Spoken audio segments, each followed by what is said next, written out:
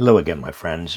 As former Secretary of Labor, I take a particular interest in something called the annual Count of Unionized Workers. It comes out from the Bureau of Labor Statistics. This year's count, which came out a few days ago, shows that the 70-year decline of unions, that is, of worker power, continues. The share of unionized American workers dropped from 10.8% last year to 10.3% now. The rate among private sector workers hit a new rock bottom of 6.1%. That's about 1/7 of its level in the middle of the 20th century. Now, my question is how to square this with the huge surge in labor activism we've seen began last fall. From Alabama to the Midwest to California, workers across industries have headed to the picket lines.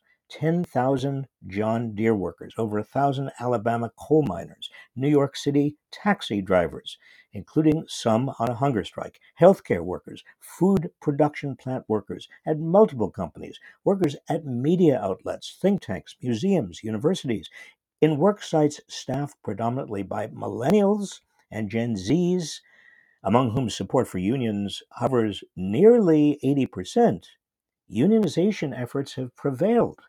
For example, graduate student teachers at Columbia University a few weeks ago, even some Starbucks outlets. Oh, and public support for unions is at a 50-year high.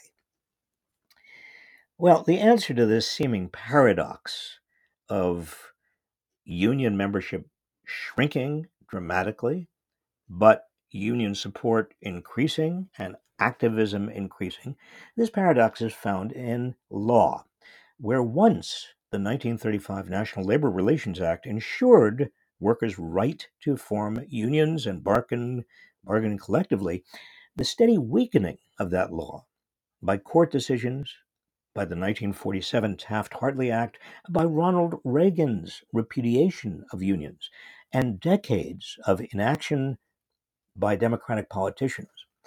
All of this has poked so many holes in that law that corporate management typically seeks to intimidate and even fire workers seeking to unionize. This is technically illegal, but companies are willing to endure the small penalties, figurative slaps on the wrist in the form of having to rehire and give back pay to workers who have been fired, or ordering new elections if employers have interfered with union votes. Many companies consider these simply the costs of doing business. Last year's failed organizing drive at Amazon's Bessemer, Alabama warehouse, during which the company thoroughly intimidated its workers into rejecting the union, illustrates the leeway management has to violate the terms of the National Labor Relations Act without facing significant penalties. Both Bill Clinton and Barack Obama promised they would make it easier for workers to unionize.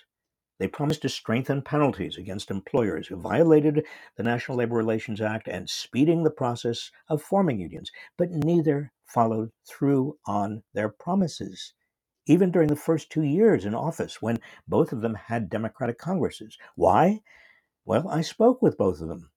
The short answer is they didn't want to spend the political capital necessary for getting the legislation through Congress. And they took the union vote for granted. Clinton and Obama political advisors told me again and again, who else are workers going to vote for? Unionized workers are on our side. Well, these were stupid decisions. Union members used to be the ground troops of the Democratic Party, and they made sure Democrats paid attention to the concerns of America's working class, which is why we have a 40-hour work week, unemployment insurance, a minimum wage, Medicare, Medicaid, the Affordable Care Act. But now much of America's working class votes Republican because they don't believe Democratic politicians are on their side, and they've succumbed to the Republican Fox News cultural and racial paranoia. At least Joe Biden has made his promise to strengthen unions tangible by supporting specific legislation called the Protecting the Right to Organize Act. It was passed in the House earlier this year. But as with voting rights, social safety nets, and climate measures, getting it through the Senate is impossible as long as the filibuster enables Senate Republicans to block it. Not surprisingly, all 50 Republicans oppose the measure. Like other legislation, the PRO Act, as it's called, deserves our strong support. In the meantime, keep your eyes on the National Labor Relations Board, which has the responsibility for enforcing the National Labor Relations Act. With its new Biden appointed majority and its new Biden appointed general counsel, Jennifer Abruzzo, the board is flexing its muscles. It's looking at such long discarded remedies as requiring companies that violate workers' rights in the course of defeating unionization campaigns to recognize those unions.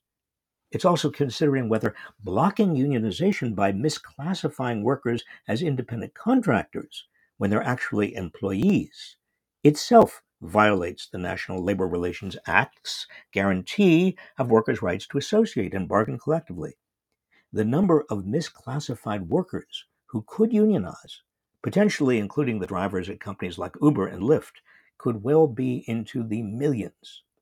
Already, the National Labor Relations Board has ordered a new election at Amazon's Bessemer warehouse. Last week, it accused Amazon of illegally surveying and threatening workers who are trying to unionize a warehouse in Staten Island. Look, big corporations are going to continue to do whatever possible to squelch worker power. And realistically, if these issues get to the Supreme Court, you can expect its Republican majority to do the same. But the reality is America's working people outnumber the billionaires and CEOs by a wide margin. If we stand in solidarity, it's possible to reverse 40 years of stagnant wages, declining economic security, widening inequality, and build a more prosperous middle class where the gains are shared by everyone. My strong advice to Democrats: stand up for unions. Don't let Republicans pretend they're the party of the working class when they've been a Trojan horse for the moneyed interests